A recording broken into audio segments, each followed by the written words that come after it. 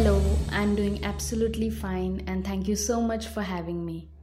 Okay, so phonics is a method or a process of teaching and learning how to read and write an alphabetic language.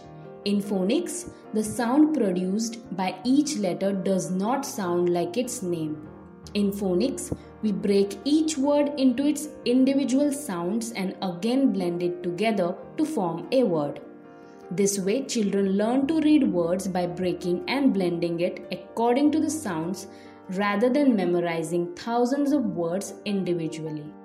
There are a lot of benefits of learning phonics for children, like it helps them learn to decode unfamiliar words, helps with speech and language development, they are able to spell correctly, read fluently, it improves reading comprehension, and they learn the rules of English language.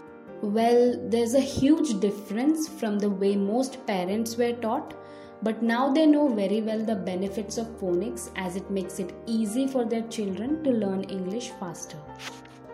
Of course, if one is teaching through phonics, then it becomes easy for the students to learn sounds and syllable pattern individually. So here at Penkraft, we have divided phonics into 3 levels as per the difficulties. And we provide proper teachers training in phonics. So after completing the training, one can teach students offline as well as online with Penkraft. Those who are interested can call us on 730 40 44 597. Thank you.